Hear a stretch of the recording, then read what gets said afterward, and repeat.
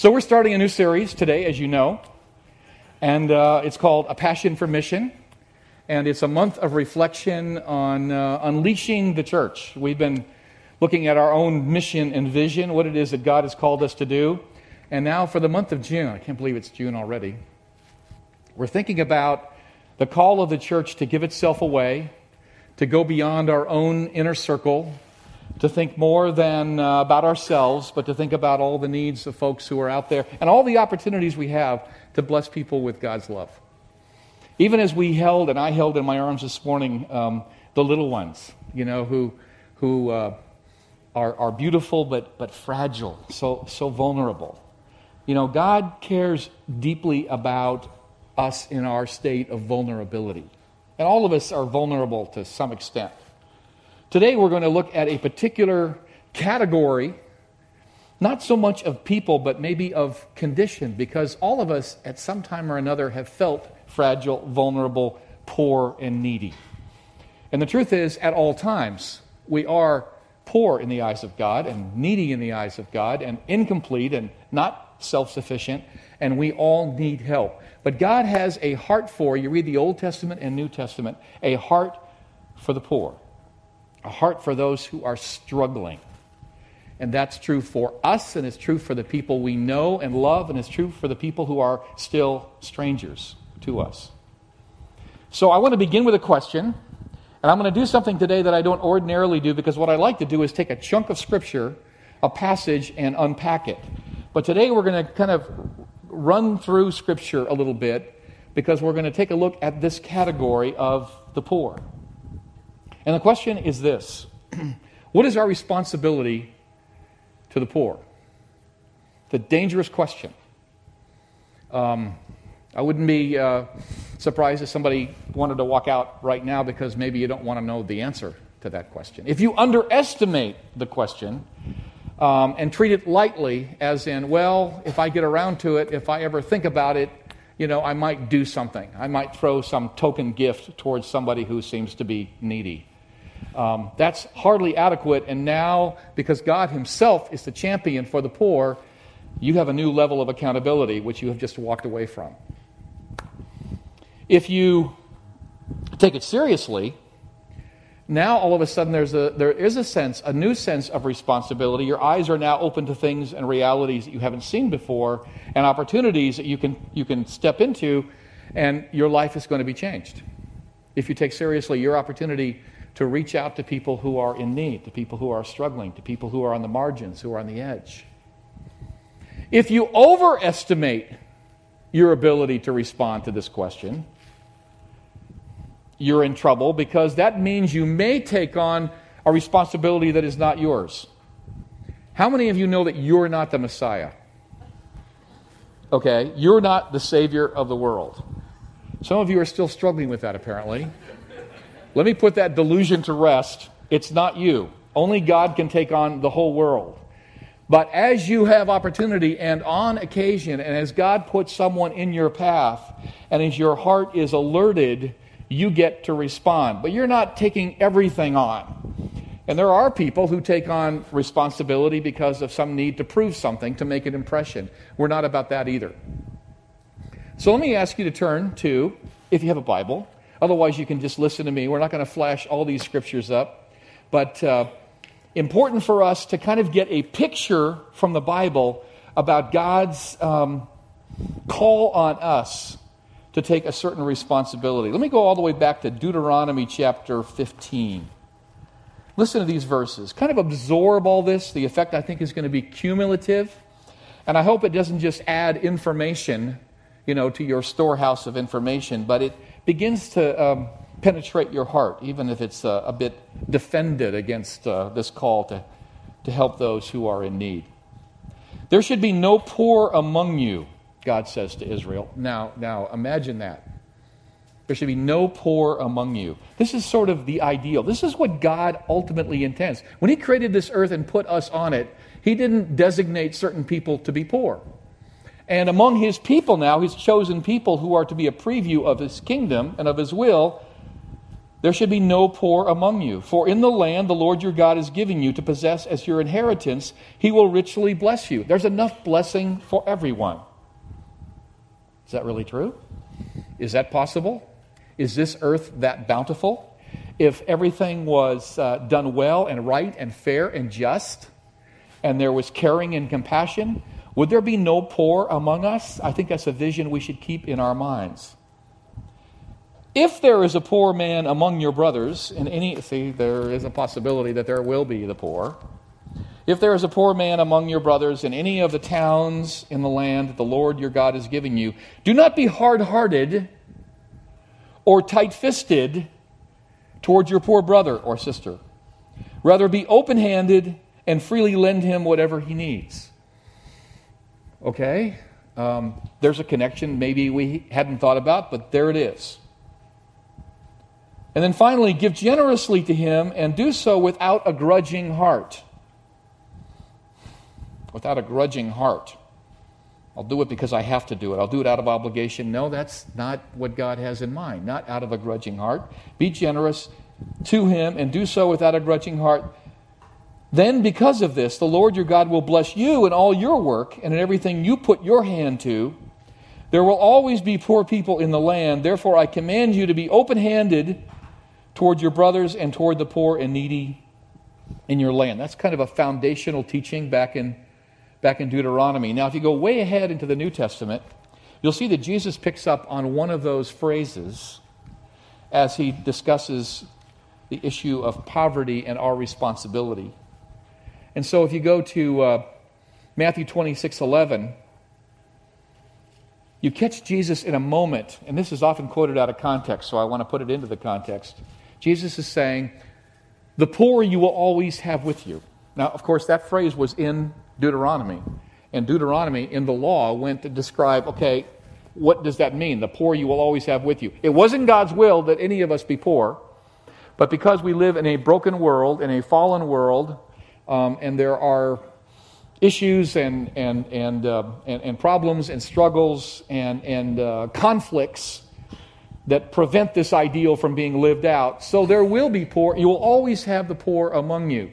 You could take that to mean, well, they are always here, so I can afford to be complacent because they will just always be around. Is that the point? If you go to John chapter 12, from there, you'll get a little more context for what Jesus means. I'm going to read a little more of an extended passage here. 6 days before the Passover, Jesus arrived at Bethany, where Lazarus lived, whom Jesus had raised from the dead. Here a dinner was given in his honor. Martha served while Lazarus was among those reclining at the table with him. Lazarus, the new celebrity, because of what had just happened in chapter 11. Then Mary took a pint of expensive perfume and poured it on Jesus' feet and wiped his feet with her hair. And the house was filled with the fragrance of the perfume. But one of his disciples, Judas Iscariot, who was later to betray him, objected. Why wasn't this perfume sold and the money given to the poor? It was worth a year's wages. He did not say this because he cared about the poor. Now here's a warning for us. Some of us make a pretense of caring and compassion. Judas was one of those. He didn't care about the poor. He was a thief, as a matter of fact. As keeper of the money bag for the disciples, he used to help himself to what was put into it. Leave her alone, Jesus replied. It was intended that she should have this perfume for the day of my burial. You will always have the poor among you, but you will not always have me. Again, is that a license to complacency? They will always be around. They're always around. There's always somebody in need, somebody begging, somebody in trouble, somebody hurting deeply. Do we just sort of get used to that and just recognize that's just the way it is, and we sort of, give in to the status quo? But in Mark 14:7, I think we have the true context provided for us. Again, another gospel account of this same situation. The poor you will always have with you, Jesus says, and you can help them anytime you want.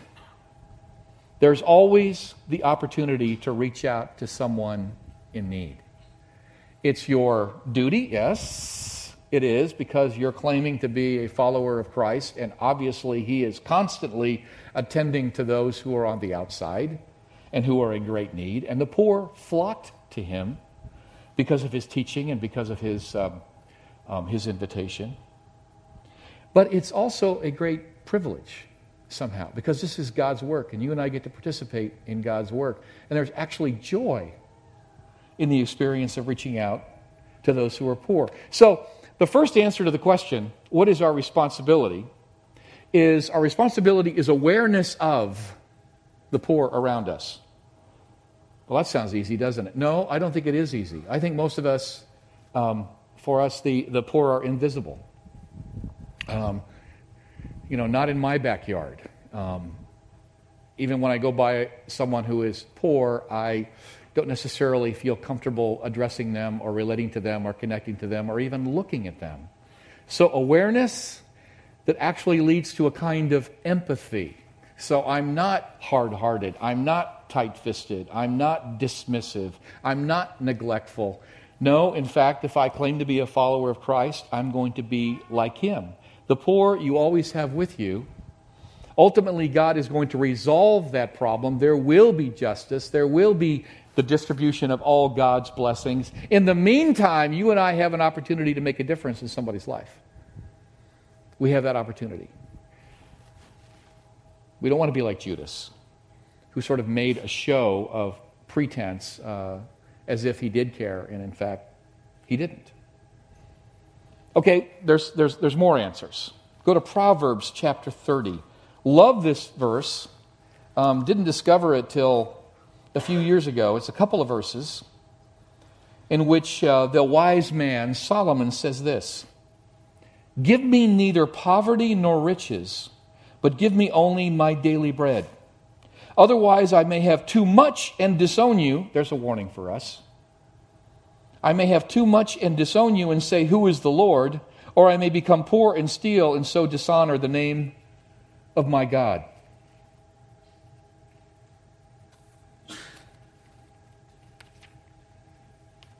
In Proverbs 14:31, a little earlier in Proverbs, we read this: "If you oppress the poor, you show contempt for their maker." It's not God's desire that we treat people in the way that maybe naturally, in a self-centered way, we would tend to do. It's God's desire that we are concerned about equality, concerned about lifting those who are down, which causes us to move toward generosity. So a concern for equality will cause you to move toward generosity. Look at 2 Corinthians chapter 8. Hopefully you're with me here. A few verses, 13 through 15. "Our desire," the Apostle Paul says, "is not that others might be relieved while you are hard-pressed, but that there might be equality. At the present time, your plenty will supply what they need, so that in turn their plenty will supply what you need. Then there will be equality, as it is written, 'He who gathered much did not have too much, and he who gathered little did not have too little.'" You see, the category itself is a bit artificial. We talk about the poor as if there's a certain kind of person, not like me because I'm not there. Although most of us are reluctant to call ourselves rich, aren't we? How many of you are rich? Okay. I saw a couple hands go up like this. Because if I put my hand up too high, somebody might need a loan. Not ready to give it to them. By all worldly, all global standards, who's rich? Global standards now. Global standards. Top 10%. What do you think? You think you might be there? Okay. And we make the claim often that we are self-made. We did this all by ourselves. How many of us did this all by ourselves? Didn't get any help. Nobody gave us anything. We made our fortune all by ourselves from nothing, from scratch. There may be somebody who did that. I mean, it would be amazing because most of us got a lot of help. We have a lot of advantage. And just as that advantage goes your way, it can be translated into a disadvantage. You can find yourself in a place of great poverty, great need, even crisis. That's happened a lot in the last 4 years in this country. People who had a lot, who owned a lot, who are real estate rich, for example, have lost so much. We are all the same. We are all human beings. We are all very, very needy. At times we are hugely blessed and we have a lot so that we can do what? So that we can take care of the needs of those we're responsible for. Yes, the little children, for example. But also so that we can give it away, so that we can share, so that we can become generous. And there's a kind of mutuality that God intends, that we're all in this together. We really are a community. And if a community takes care of itself, if we take care of each other, if we really are our brother's keeper and our sister's keeper, if we believe those words we profess to believe, it would make a huge difference. Serving the poor created in the image of God. Serving the poor, those that God loves. Serving the poor because I've been given more than I need. The problem is, of course, we have a definition of what we need that's so high. Our wants have become needs. If we were to look honestly at that, we would strip that down to our needs, to our daily bread. And we would have much more to give. And we would experience the joy of giving, the Bible calls it, and it says it all the time. And we're not to give grudgingly, we're to give joyfully because we know we're doing God's work. We know that it's doing a lot of good, and we know that it's actually good for us to release ourselves from the grip that sometimes we have so tightly on our own possessions. Every once in a while, it's good to just give something away, just for the sheer thrill of giving it away. Just let it go. It was like the neighbor who came to my house. His mother said he would be coming. He had just been released from prison. And he came by, he was about my age, and it turned out about my size. We're having a great conversation. He's been in prison for almost 10 years. He's coming out now. You can imagine how difficult that is. You can imagine how impoverished he was. And we had a good conversation. We actually kind of had a connection there, friend to friend. I was a little bit surprised by that because, after all, I'm a law-abiding guy, and he's not. So that was my pride, which got broken down in this conversation. And I said, hey, let's get together again. And we did a second time. And the second time he came over, I noticed he was wearing the same shirt that he was, a week earlier. And so I thought, well, I've got, some extra clothes in my closet. I said, can I get you something? I mean, could you use a few extra shirts? Is that, And he said, yeah. So I walked into my bedroom. I opened up the closet door, and I'm looking for that bowling shirt. That shirt that I don't wear and that I can afford to give away, and I've got a bunch of those. But unfortunately, and I didn't realize this until it was too late, he followed me into the bedroom and was looking over my shoulder and pointed out a shirt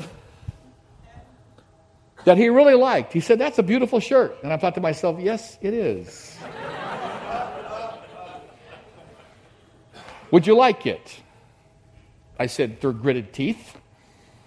And he said, oh, that'd be great. So I take it and I give it to him. He's already looking back into my closet. He said, what about that one?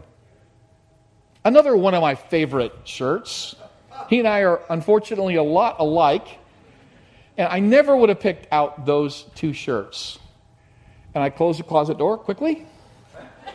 After picking those two shirts, I gave it to him somewhat grudgingly, as you can hear in my tone of voice. And it was no doubt a lesson I was learning. I didn't know how tight-fisted I was. I didn't know how careful and cautious I was about giving things away. And God was trying to liberate me as much as he was trying to serve this man who had a legitimate need, a genuine need. And I saw him a number of times after that looking really good in my shirts that were no longer my shirts, but something I had gifted. I want to say had stolen from me, but I mean gifted to him. So I was giving more than my heart wanted to, and my heart needed to catch up. And I think a lot of us in our quote-unquote charity need to recognize that what we're giving is sort of the excess of our excess. We're not yet giving out of the abundance that God has given to us. So I think that's important for us to consider. So not only are we called to awareness and empathy, but also to a concern for equality, which leads us to generosity. Eric Kanazawa, are you here? Come on up and join me for a moment, would you? One of the ways in which this church has reached out, and a number of small groups have participated in this, is to City Team in San Jose. And Eric has been part of that. Tell us a little bit about that experience. Well, it's been great, actually. Tangent with Will have been a great job. So every even month, one Saturday, just one Saturday, there's an opportunity for all the GRX to come over and volunteer. It's a safe environment where we brought our family the first time, and I'm not really an outgoing guy, so yes, I do have barriers, and I'm not one to introduce myself, but the first time I sang Christmas carols for, half an hour to an hour straight. Which is a long time for you. It was a long time for me, but okay. It was a great opportunity, and we had our kids there. The second time we went back, we actually invited our neighbors. So we had the neighbors, and their kids were actually serving, and it was great to see them, offering chips, offering water, talking, and just an opportunity to talk and get to know that people are not different.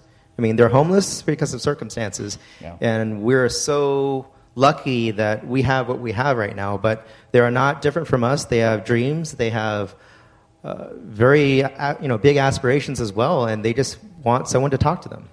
How has this experience changed you? In what ways? It's a reminder for me, I think for my family as well, and especially my kids, that there are other people who are just different life circumstances. That not everyone could go out and buy Skylander things. Not everyone can buy things. And if it falls on the ground and breaks, they just can't, go to the store. But there are other people that are just not as fortunate. And you think this is a benefit for your kids, seeing this early on in their lives? I hope so. I mean, we want them to grow up learning that, life's not just going to the store, buying things, going out to dinner all the time. But there are people who are struggling. So it's not just entitlement. They're actually enjoying this experience, it sounds like. Yes, I think so, actually. Your boys. All right. Why should anybody consider doing this, serving the poor? Because we're called to, and this is a safe environment to do this. My kids are 5 and 7. We brought our neighbors to this. They don't go to GRX. We invited them to go. So this is a safe environment for them to at least serve once. And what's happened is you've served food, but along the way you're starting to kind of connect with people and start having conversations. Oh, yes. Which is really ultimately what this is about. Mm-hmm. Thank you. Appreciate that. Yeah. Glad that that's going on. There's another reason why we are called to serve the poor. Because embedded in this is a passion for justice that I think a lot of us in the younger generation. What I meant to say was, a lot of us in the younger generation, a lot of you in the younger generation have rediscovered in ways that are very inspiring to those of us that may have forgotten about that. There is a passion for justice. There is a passion to make things right. There is a passion to redress discrimination because, unfortunately, that happens a lot. And that even results in a kind of advocacy.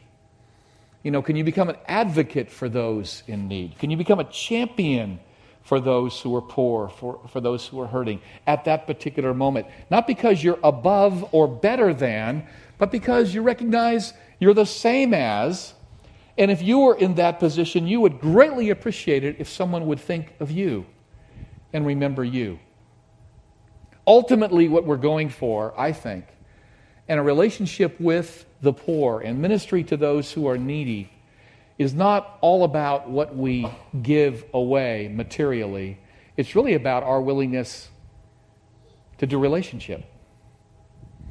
That's what the gospel is all about. It's about relationship. In Luke chapter 4, last passage I want to read, as Jesus starts his ministry, he makes this statement. He's quoting from Isaiah, the prophet Isaiah, and he is now beginning his ministry with this statement. The Spirit of the Lord is on me, because he has anointed me to preach good news to the poor, who really need some good news. He has sent me to proclaim freedom for the prisoners. You can imagine that they need that. Recovery of sight for the blind, to release the oppressed, to proclaim the year of the Lord's favor. He rolled up the scroll, gave it back to the attendant, sat down. The eyes of everyone in the synagogue were fastened on him, and he began by saying to them, "Today the scripture is fulfilled in your hearing." That's what he came to do. He came to embody that good news and to give it away. And if we're followers of his, we're called to be people who embody that good news, and precisely taking it to those who need it the most. And that's when we will be fulfilled. And that's when we'll see results like we haven't seen before, because we haven't taken that risk. This is the step of faith. It was a number of years ago. I got a phone call. I was pastor of a church in Walnut Creek. I got a phone call from one of our parishioners, and she said, "I've met a homeless family here at the Burger King, and I don't know what to do with them. I bought them lunch. I don't want to leave them here. It's a mother and father and 2 little girls. What do I do?" So I looked at my seminary notes and couldn't find any reference to this. I had no background. I had no idea what to do. I'd never been in this experience before. I wanted to tell her it was her problem, but I'm the pastor. So I said, "Well, I'm coming over." She said, "Well, I have to go somewhere, so I hope you're coming quickly." "Yes, I'll be there right away." So I went over there, and I met this mom and dad. The dad's got a black eye. He's been beat up pretty badly in a fight. The mom's eyes are down. She never looks up. And here's a 9-year-old girl and a 7-year-old girl. And all of their worldly possessions are in a shopping cart. So what do? Well, you've heard something about me and my character and how generous I am. And so it became clear to me, in a flash of conviction, that I couldn't leave them there. So I brought them home. My wife was at the door, and I introduced her to Gary and Debbie and the 2 girls, Katrina and Alicia. And if you had met these 2 little girls, you wouldn't be able to leave them either. It was absolutely impossible. As hard-hearted as I can be at times, as distracted by my own priorities, I could not leave them there. Everything in a shopping cart. So they came in and they stayed with us about a month. Now that sounds slightly heroic, except you already know too much about me, so I get no credit. My wife welcomed them with open arms, and we provided some hospitality. They all slept in the same bedroom together. Mom and dad, 2 little girls, in our extra bedroom. And then began the adventure. Some would call it an ordeal, and at times it was an ordeal because he was an alcoholic, and she was a battered wife, and these 2 little girls were taking care of their parents. They were the ones who went shopping if they needed food and if they had any money. But they stayed there for a month, and it became clear that we had lots of problems and we were overwhelmed. We couldn't help them. We had to mobilize a whole church around this family. And people stepped up. They stepped up with money in some cases. They stepped up with friendship and with counsel and with practical information. And ultimately, Gary had to go through rehab. And Mom had to recover from the battered woman syndrome, and she needed women to come alongside of her. And we needed to get them into a place. Ultimately, we did after he went through rehab. And all kinds of things had to come together, and there were giant leaps forward, and there were disheartening steps backward. And all through it, I learned to pray harder than I've ever learned to pray. You see, I don't really need to pray much of the time. I'm glad God's there, but I don't really need him too often, a couple times a year, But this was a lesson that was as much about what I was learning as about what they needed. Long story short, miracles broke out, as they often do when people take steps of faith, and they were taking a step of faith. Imagine their faith coming into our house. What are these people going to do to us? My wife showed great faith in her husband's questionable judgment, and the church stepped up, and this family now, today, is a spectacle. They own their own home. Imagine that. They both work and are very skilled at what they do. And one of their daughters in particular is a ministry dynamo. She's married with 3 kids of her own now. And every time I'm around her, my heart just melts. It's one of my favorite stories. And it became an impetus to think through responding to Jesus' call much more often than I do, with a much more open heart. So where are you? Where are you in this? Do you notice those who are poor and needy?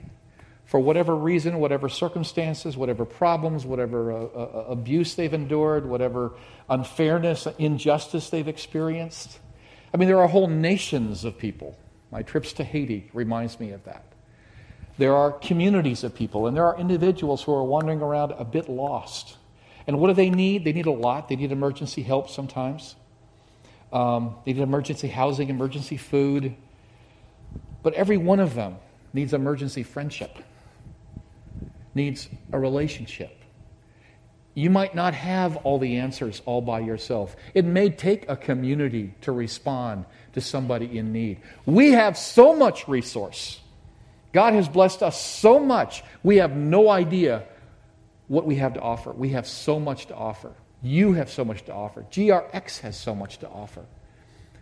And most of all, again, in case we get distracted by all the stuff we have, and even the intelligence and the skills and the knowledge we have a relationship. We have a friendship to offer. Will your heart open to that degree? Because serving the poor, as Jesus calls us to do that, as He Himself did it, involves that kind of relationship, involves loving our neighbors as we love ourselves, as God loves them. Let's pray.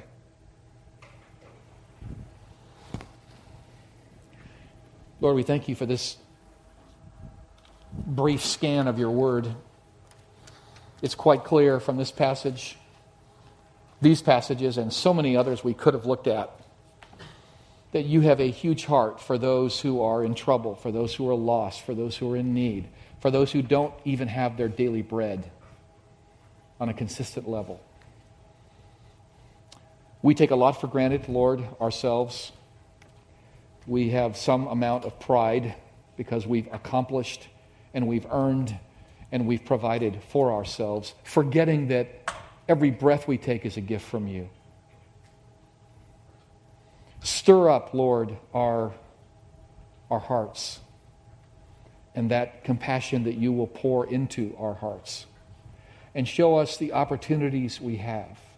And give us the creativity to think through how we can truly be helpful.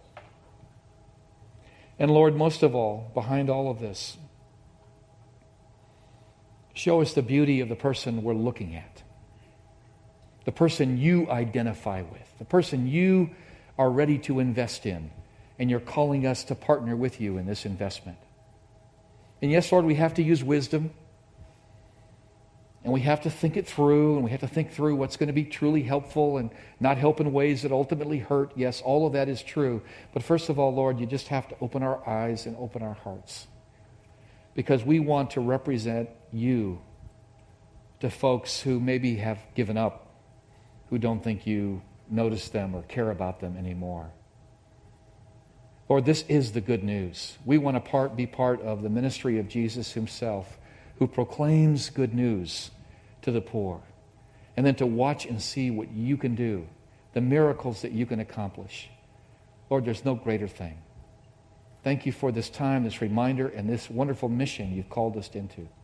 In Jesus' name, amen.